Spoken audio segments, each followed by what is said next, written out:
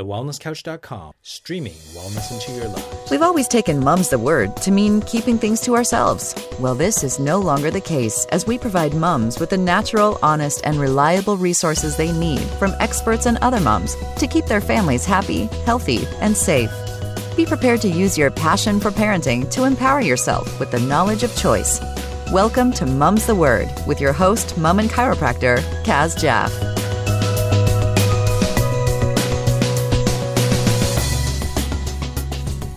Hey, thanks for tuning in again to Mum's the Word. It's Kaz Jaff here, and we are at episode 77. And I'm very excited to introduce Natalie van Gelder this week, discussing a very important topic very close to my heart.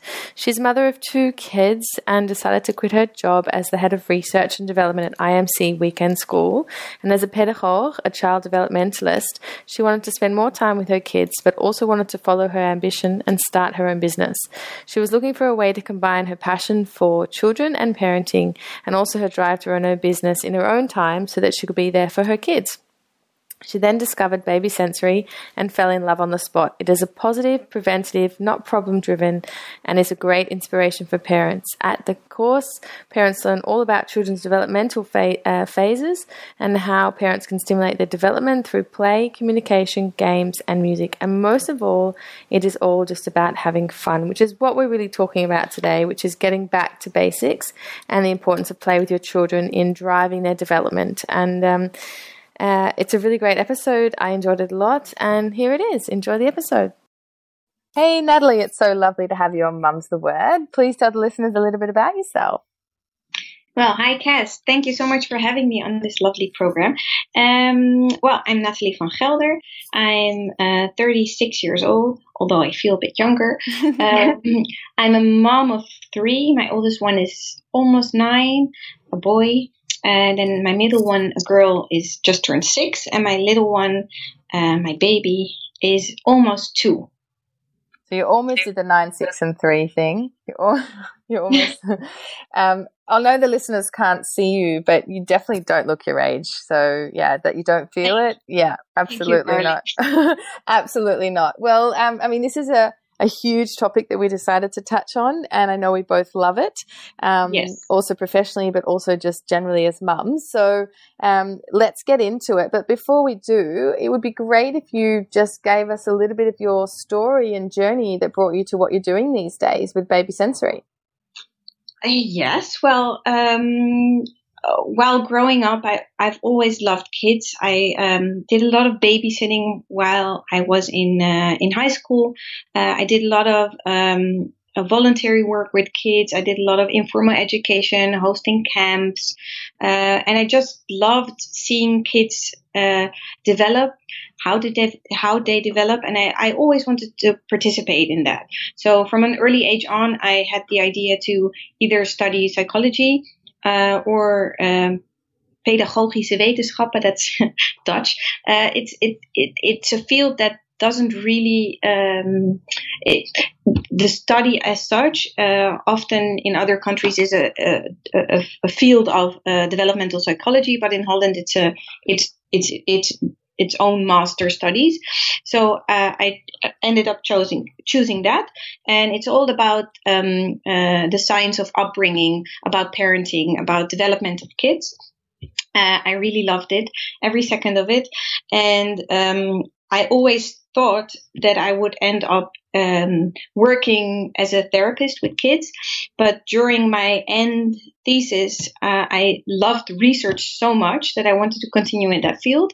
And I actually got a bit of disappointed in the official settings where I had to do my internships. So I decided to go a bit in the other direction, because in order to become a therapist, I needed to do more internships in those big national institutional clinics, and it really depressed me. And also I wanted to feel that I could help more, add more, and I was a bit frustrated at the amount of paperwork I had to do, and I was young and naive, and I was thinking, I can really make a change or help, but actually I thought that was a little bit disappointing. So my first job was at IMC Weekend School, which is a very cool organization. I still love them. It's a school for extracurricular activities for kids between 10 and 14 years old, the last 2 grades of elementary school and the first grade of high school. Children from disadvantaged neighborhoods, in order to show them what there is in the world in sense of work field. So we would invite all sorts of different professionals from different work fields to come and talk about what they do, and also to show the kids what they do. So we do law or medicine and journalism. And I worked there for almost 10 years, set up a research department to try to prove the benefits of this school, and also did a lot of policy making. And when I just started, there were only 3 schools in Amsterdam, and now there's more than 10 over Holland. It was very much fun working for such an organization with ideals, but also that organization grew bigger and bigger and bigger, and there was a director and there was a board, and I was passionate about some of the ideas, and I wasn't at that point able to actualize them. And that was also the time I had my second child, and after giving birth to my second child, I was in I had pelvic problems, and that was a moment for me to rethink my work-life balance, and that was the moment I decided, actually, I want to change what I'm doing, because although I loved what I was doing, I didn't feel I could learn or much more. And also I really felt very strongly with a 3-year-old and a newborn that I really needed to do something. If I would leave my kids with a babysitter, then it needed to be something I really fully believed in, that I can really make the difference as a pedagogue, not to take care of other people's children and leave my own kids with someone else for something that didn't satisfy me fully for more than 100% anymore. And also funny, my dad has always told me that already when I was little, that he thought I was very entrepreneurial, that he thought I would always end up in business somewhere, and he would have liked that. So he was very happy when I told him I wanted to start my own company. And actually from then on, it felt like everything came on its place, because I do feel that I like to work for myself, to have my own company, to be independent, to be flexible, but to do work in the field that I love with parents, with kids. So that's basically how I started with Baby Sensory. And I actually very coincidentally ran into the idea, because I was thinking I already had the idea I wanted to do something for myself and with kids, but I just couldn't figure out what. So I started like a postdoctorate course to become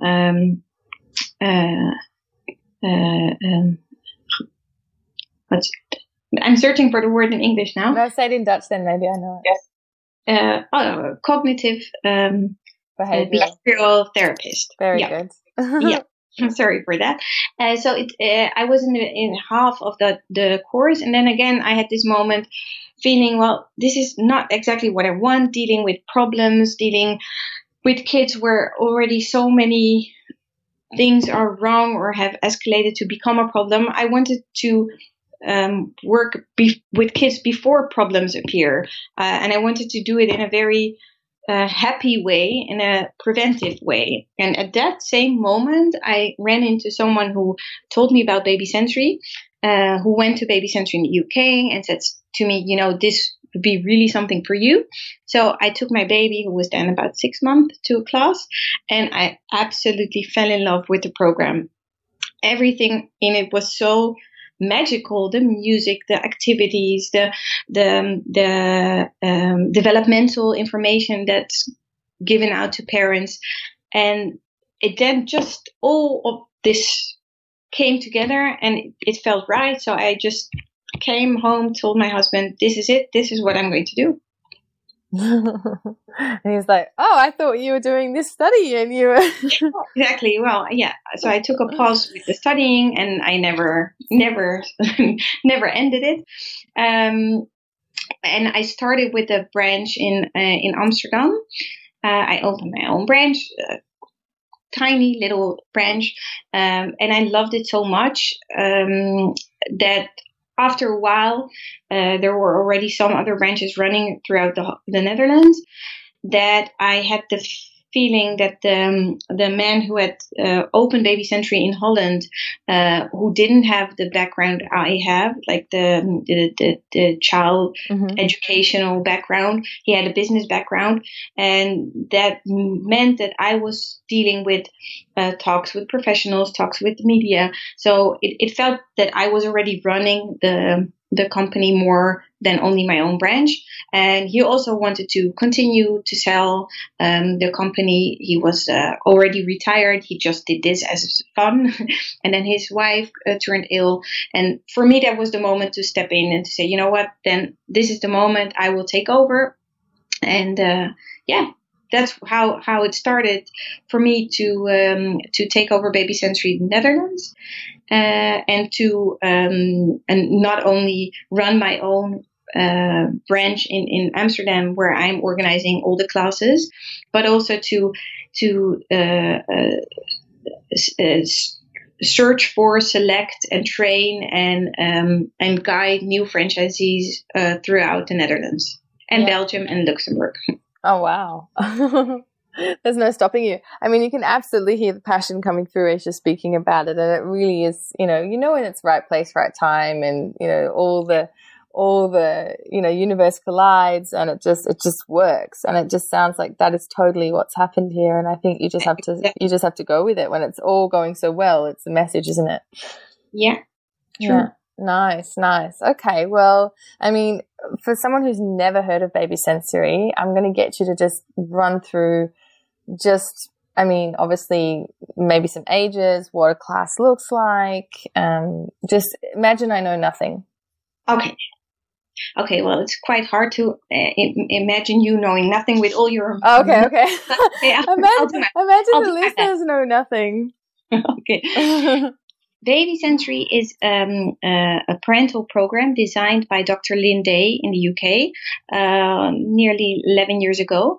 It's a program designed especially for newborn babies until 15 months, in which parents will be given all sorts of developmental information about the different stages babies go through and how they can stimulate their development through interaction, massage, baby sign language, games, singing, music, all sorts of different activities. And in our classes, we also carry out those activities together. So we will always explain what an activity, what it's good for, what its goal is, and then we'll do it all together in class.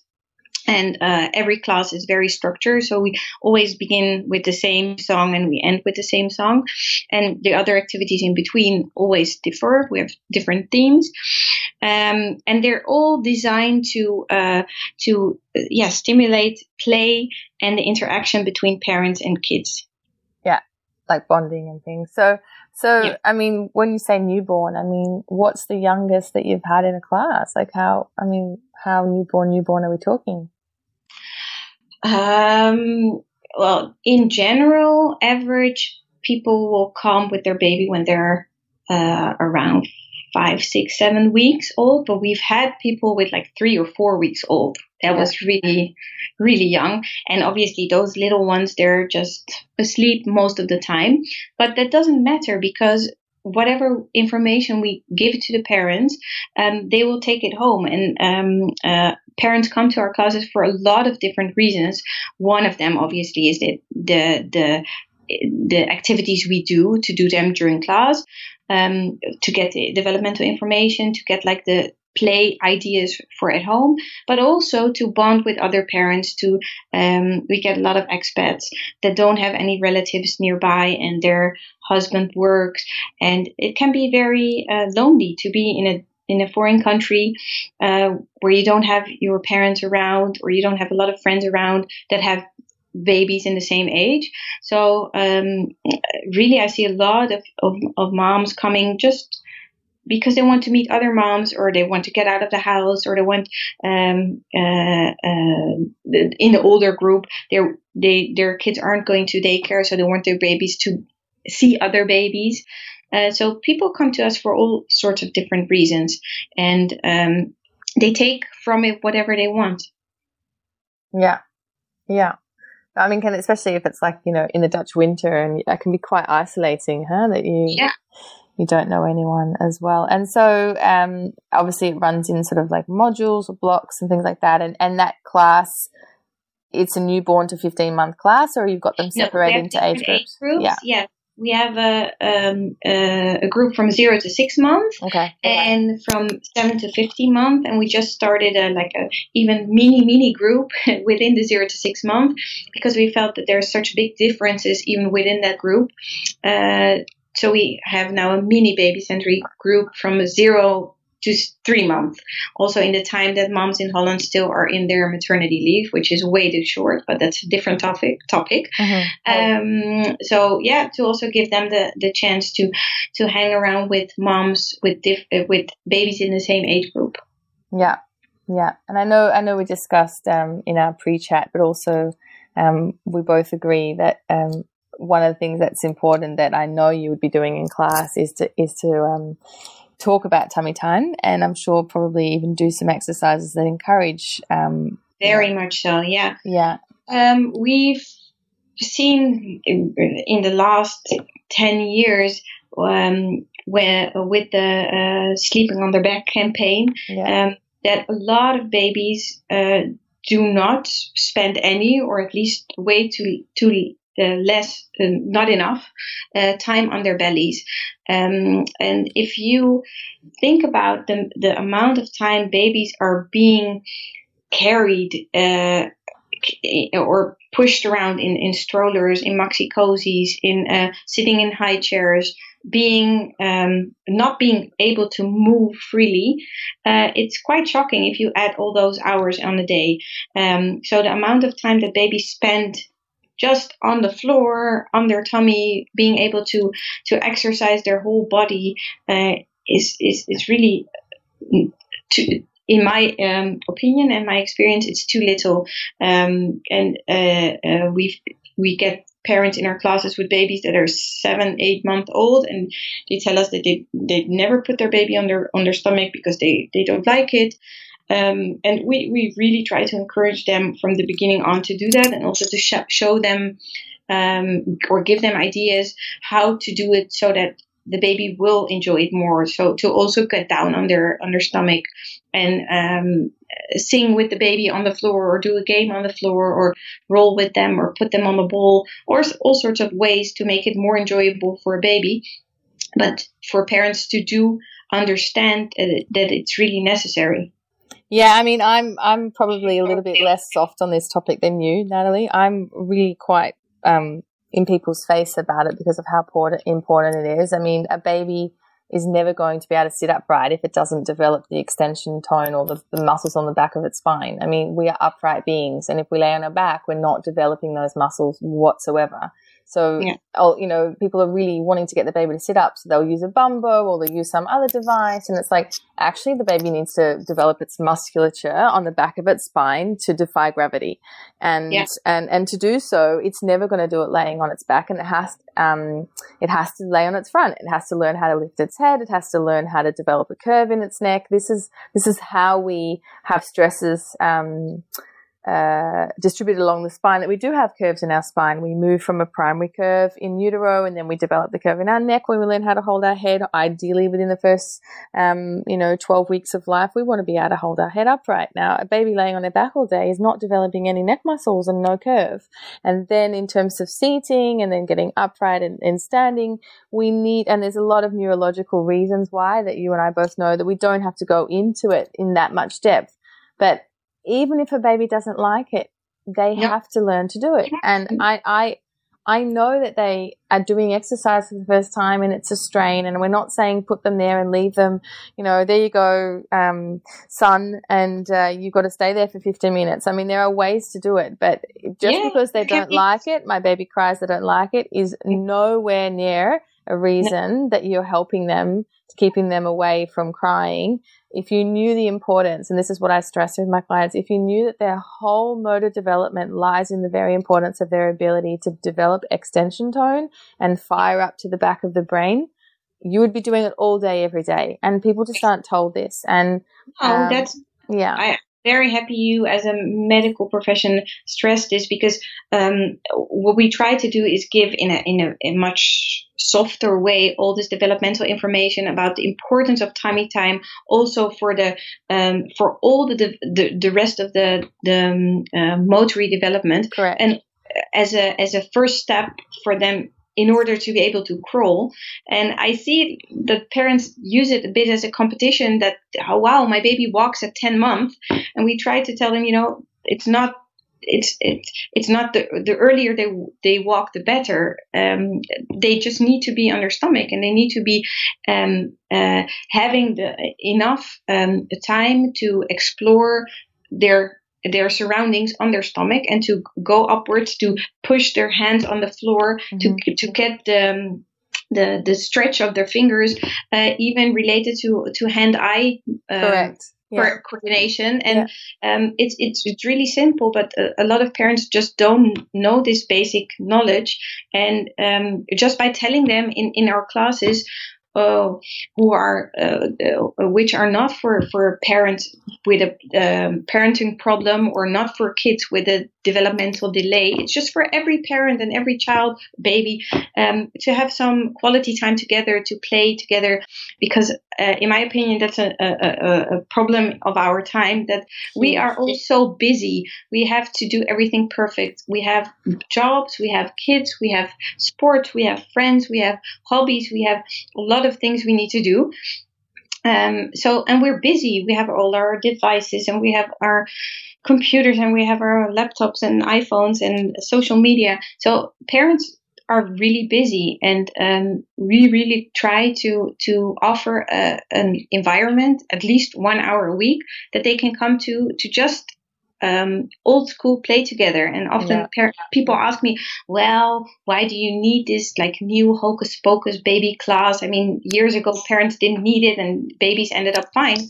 And then I answer to them, it's not that something is wrong with babies if they don't come to our class, not at all. But actually what we do is very old school. It's not new at all. It's just going back to what our grandparents did, and going on hands and knees and crawling with our baby, or playing horse on the ground, or singing lots of songs, which nowadays parents don't do anymore by nature, because we've forgotten those silly play, and also it seems a bit like we don't know how important it is, because we get people in our classes that are really highly educated, and I'm often amazed with the questions they ask us, or with the things they say about let's say the importance of reading to babies, or talking not only to babies but with babies. Still a lot of parents think that, babies don't understand them, or you don't really need to talk to them because they don't understand what you say anyway. And they feel a bit ashamed or embarrassed or shy to talk to a baby that doesn't say anything back. But, if you look at a baby very well, you see that they really do talk back. You just have to know what you're looking for. You just have to look at them really well and interact with them. And for me, that is the higher goal or purpose of why I'm doing this. I really wish that we for sure in Holland, I think we're a bit behind on that, would realize how important the first month of life are. The first 1.5 years or the first 3 years, there's nothing in the lifetime that's more important than the fundament that's been laid down in those early years or month.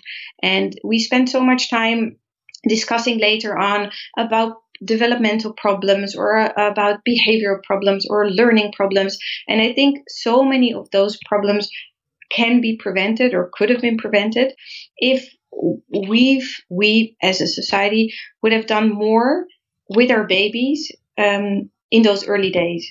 So the whole early years education, it's very slowly but surely waking up here in Holland, but I think we're very much behind on that field. I mean, what you're talking about here is looking in their eyes and connection and, you know, I mean, from what I know is that their cues, even though they're nonverbal, their facial expressions, they're just observing us all the time. I mean, you know, all of that stuff is so important. And if you're not looking them in the eye and you're not having that contact, they're not getting those cues. I mean, I don't know the research, but I'm pretty sure it was something about those babies in orphanages that don't get that contact and speech and things like, and communication and comprehension is far lower than the people that were really spoken to.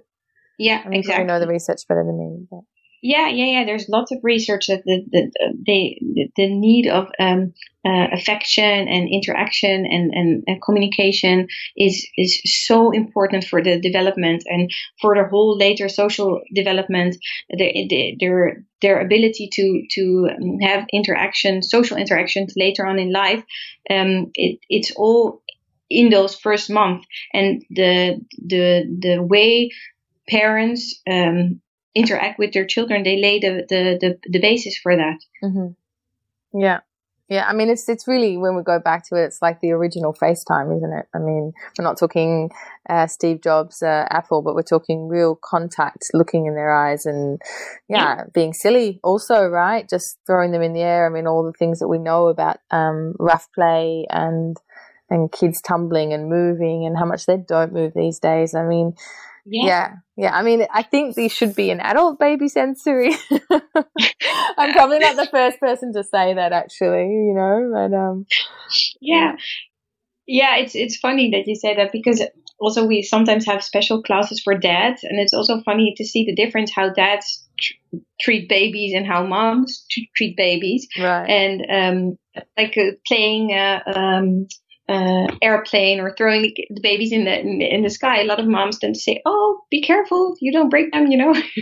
So we try to show them that, you know, the babies, they're born not only with a hunger for milk, but they're born with a hunger for experiences. They want to learn. They even learn in the womb. They're not stupid creatures. They're very smart, and they can do much more than so many people know. And I think we should give the babies the respect they owe. They actually earn, because they are so clever, and because they do understand a lot of what's going on. And I think that babies don't want to be dragged around and taken from one place to another. They want to be told what you're going to do before you pick them up.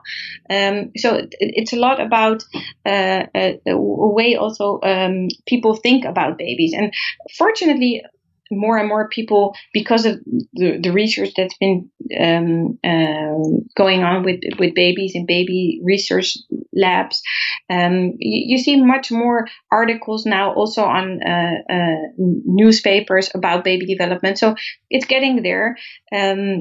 The importance of it, and I think there's still a lot of steps to go in that field. But what I often tell parents when I explain to them what baby sensory is all about, because a lot of people do know Maria Montessori and what she's done for 4-year-old kids, for elementary school, for pre kindergarten. so I try to explain to them, well, that sensory development doesn't start when the kids go to school. It starts when they're born. Actually, the sensory development already starts in the womb. They can already see in a very basic way, but their sense of smell or their sense of taste or their sense of hearing already is developed in the womb.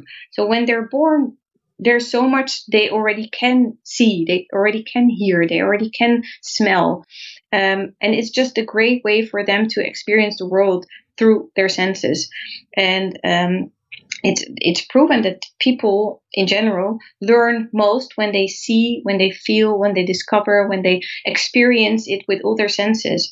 And that's what babies want. They want to discover and learn about the world through their senses in interaction with you as a parent. With so much great information provided on each episode, we've created an easy way for you to stay up to date on keeping your family happy, healthy, and safe. For exclusive content, as well as show notes, links for everything we discuss on the episode, as well as a free newsletter to help keep you informed, visit mumsthewordpodcast.com. From memory, you have like things like obviously water play and crinkly paper. And I mean, you're really touching all the senses in the class. I mean, or is it you focus per class? Like today we're going to do sound and next time we're going to do touch, or is it a mix of... It's quite mixed. We do have themes, but that would be like on a different type of level. So one class is about books and bells, and the other class is about sleep techniques, and the other class is about massaging. But during those classes, then we use the different senses within the activities. So we have an activity with different smells in small boxes for babies to smell, or we have like treasure baskets with all sorts of harvests from outside to show parents also that whatever babies play with doesn't have to be the most expensive toys. It can be whatever you have at home, and you can make yourself sensory bottles or bottles with, obviously it needs to be safe for a baby to play with, but you can do so much with a stocking with rice inside, or with a bottle of water with some pasta inside, and use it as a shaker. And we do use a lot of materials for different textures for babies to feel, to wrinkle, that make noises, that have a different feel. So within every session, there's music for sure, because we always listen to music, because listening to music is one of the best things you can do for brain development. And it's so much fun also to do together. It's relaxing. It can influence the mood. So all our activities are with music on the background, but also a lot of activities we do are to make music themselves. So we have xylophones, we have shakers, we have jingle bells, we have all sorts of musical instruments, or just with pots and pans and spoons. And music is also a great way for babies to get rid of their stress, to learn about cause and effect. If I shake it here, the music comes there. Also for their ears, for their hearing to develop. And obviously we do a lot of singing, nursery rhymes, action rhyme is so important for the language development, to learn words, to learn about the way a language works. And it's also a great way to interact together, to do like songs, heads, shoulders, knees, and toes. Sometimes people think that's really weird to do that with a baby, because obviously they won't be able to do that when they're 4 months old.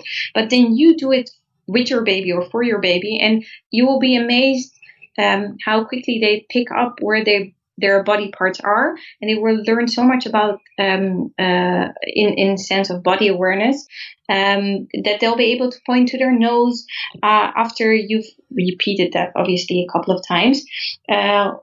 Well, in my opinion, it's strange that people only start doing those songs when they're in kindergarten. Why can't you do that with a baby? It's so much fun to sing together. Besides all the learning effects, it's just fun. You will see them responding to singing together, and the eye contact, and especially for parents that find it hard to talk to a baby or with a baby because they don't respond, then singing is even easier. So I would advise all parents, sing along every day, make up your own songs to I did that so much, making up songs. Like, you know, you also, you know, make silly songs that you just think, you're trying to sing your child to relax them. And you're like, oh, what's that other one we sang when we were little? And you've done your Incy Wincy Spider, and you've done, you know, you sort of do the, I don't know, like Round Around the Merry Bush, and, you know, all these ones. And so I think it's actually great to have a class where it's like, oh, that's right, we're going to teach you all those ones that you're going to need, you know. And also to step over their sense of what is that sound? There's an animal in the back that I reckon that would be great to take to your class. There's some cool bird in the background. I can hear. That's funny. I thought you were seeing me. There's a cat just now. It's a cat. I think there's amazing like bird calling sound in the background. I was like, yeah, I can hear that. It's like, it sounded really rhythmical. It didn't sound like a cat at all. That's funny. That's funny. She or he wants to be part of the podcast. Well, that's I think so. Yeah, I had to laugh when we just now, because just before I was putting my kids to bed, and my youngest one really hates to brush his teeth. So I made up a song, and now every time when he brushes or when I brush his teeth, I need to sing the song, and now he likes the song so much that I every time he stops brushing his teeth, I stop singing. So that works like So good.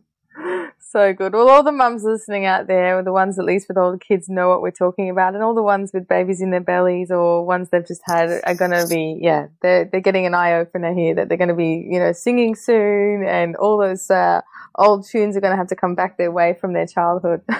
Yeah, exactly. And please don't be shy. And even if you don't have a nice voice, your baby won't care about that.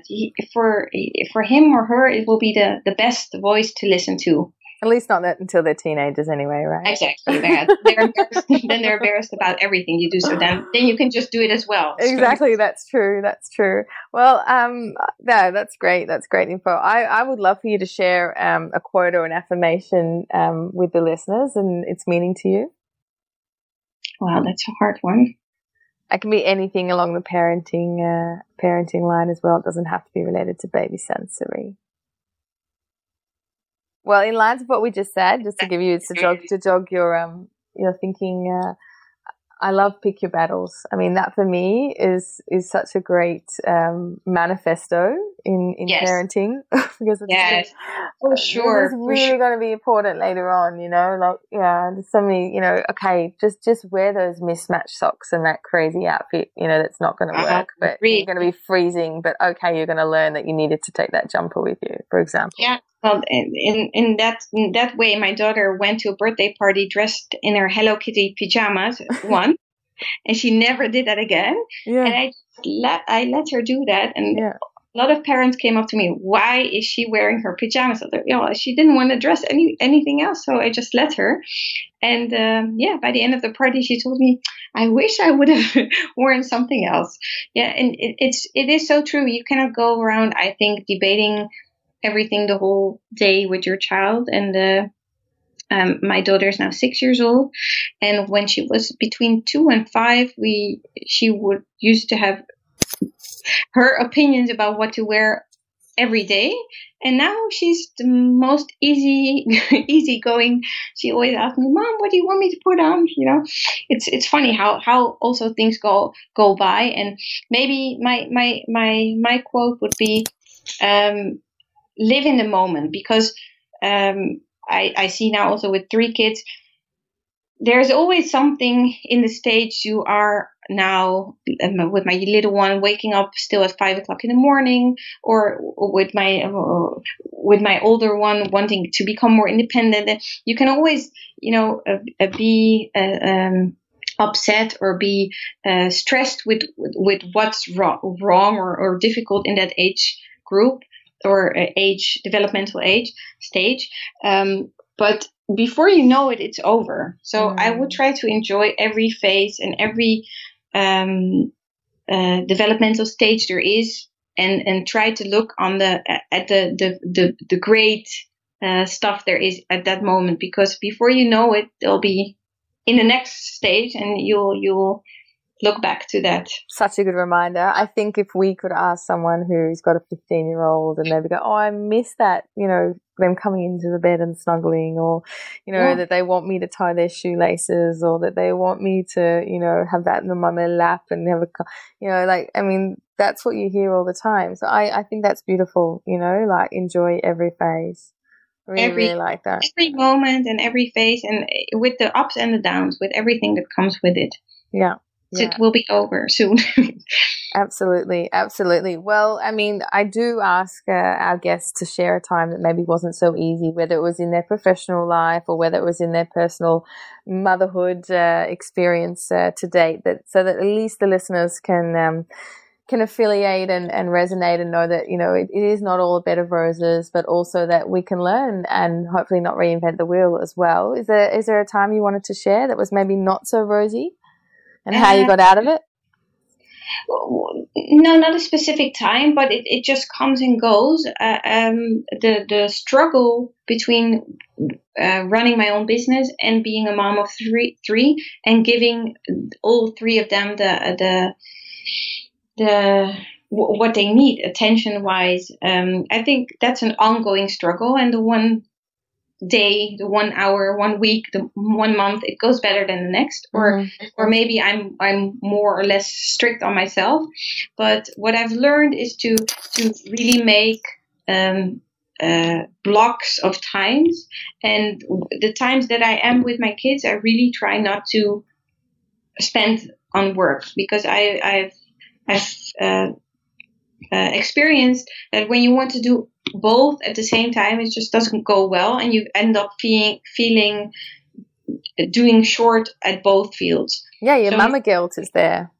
There's always the guilt. If it's from when spending time with one kid and feeling guilty for the other one, and when working feeling guilty to all kids, and when being with the kids feeling guilty to not spending enough time in my company. So there's always the guilt, and I think that's the toughest struggle to deal with.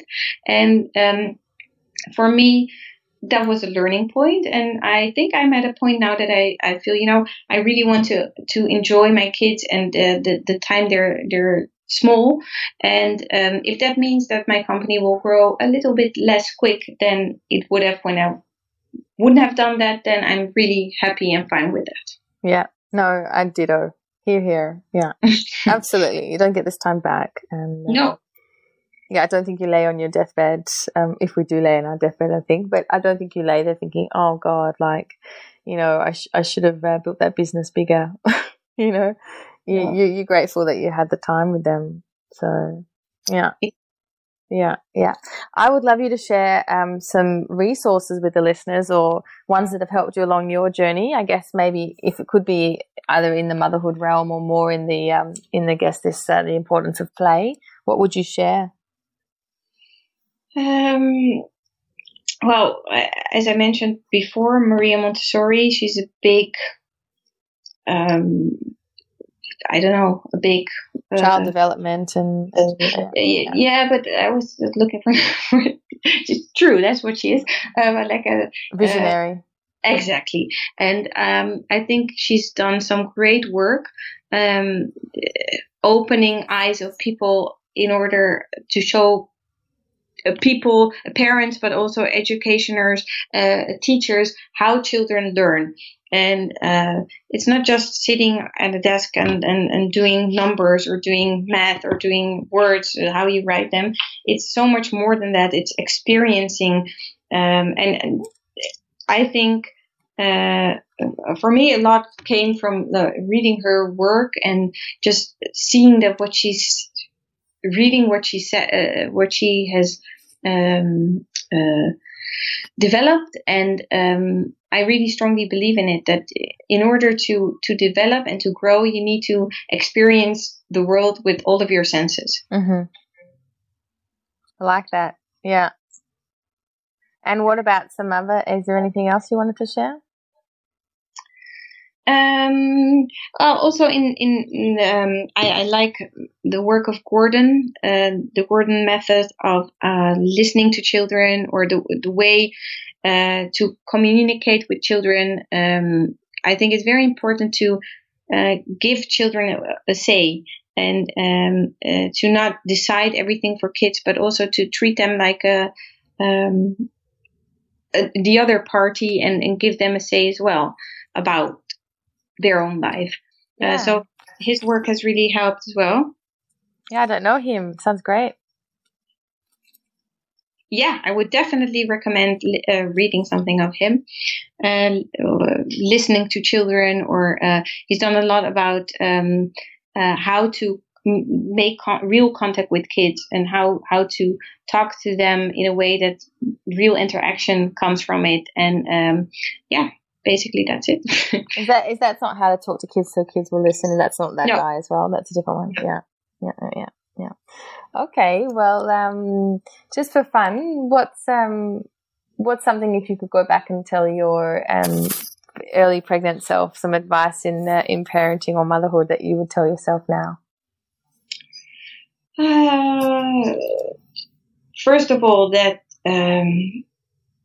to relax. Mm-hmm. I remember myself with my first one, I was so much more tensed and stressed about every small thing that could go wrong than with my third one. That I wish all moms, new moms, would have that confidence that everything will be fine anyway, and that whenever they have a cold, it's not that they're really seriously sick, or when they fall, it's very serious. So yeah, I think that makes life much easier for mom and baby, not to be so worried all the time. I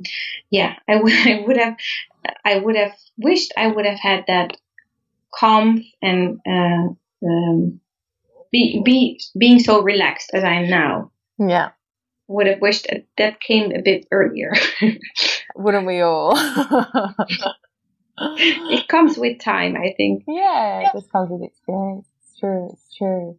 Well, this has been great. I would love for you to share with the listeners how they can find out more about your services, and I guess Baby Sensory as well. I know you've got a lot of links to share, so share away.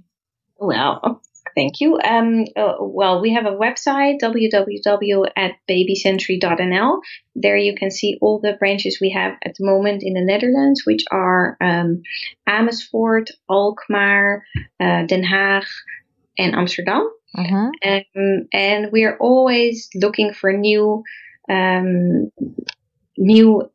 inspiring, bubbly people that share our beliefs and want to open branches in other parts of Holland to spread the magic. So we also have some information about that on our website for people that want to become a franchisee.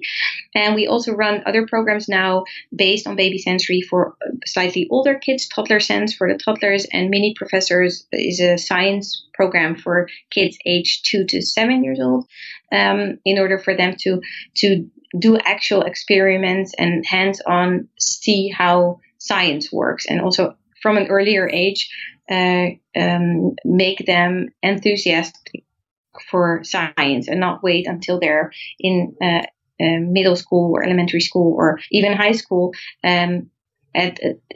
till a time where they think everything is boring. So we really want to give them the love and passion for science from an early age on.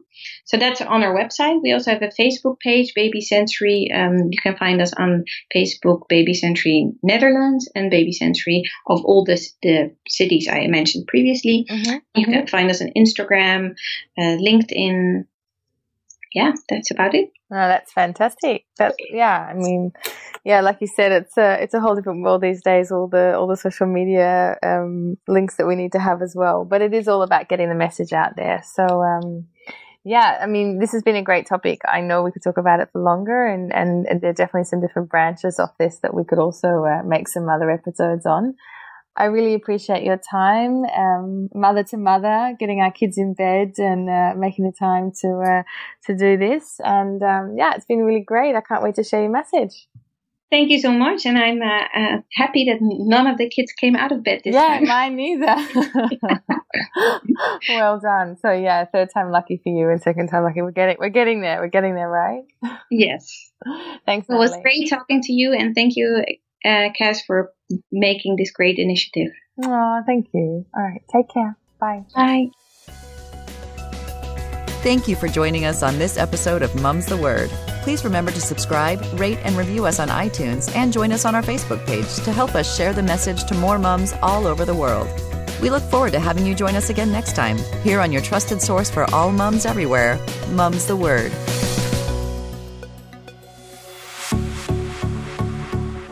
This has been a production of TheWellnessCouch.com. Check us out on Facebook and join in the conversation on Facebook.com/TheWellnessCouch. Subscribe to each show on iTunes and check us out on Twitter.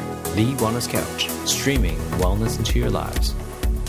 Whilst the Wellness Couch presenter endeavor to provide accurate and helpful information to their listeners, these podcasts cannot take into account individual circumstances and are not intended to be a substitute for health and medical advice from a qualified health professional. You should always seek the advice of a qualified health professional before acting on any of the information provided by any of the Wellness Couch podcasts.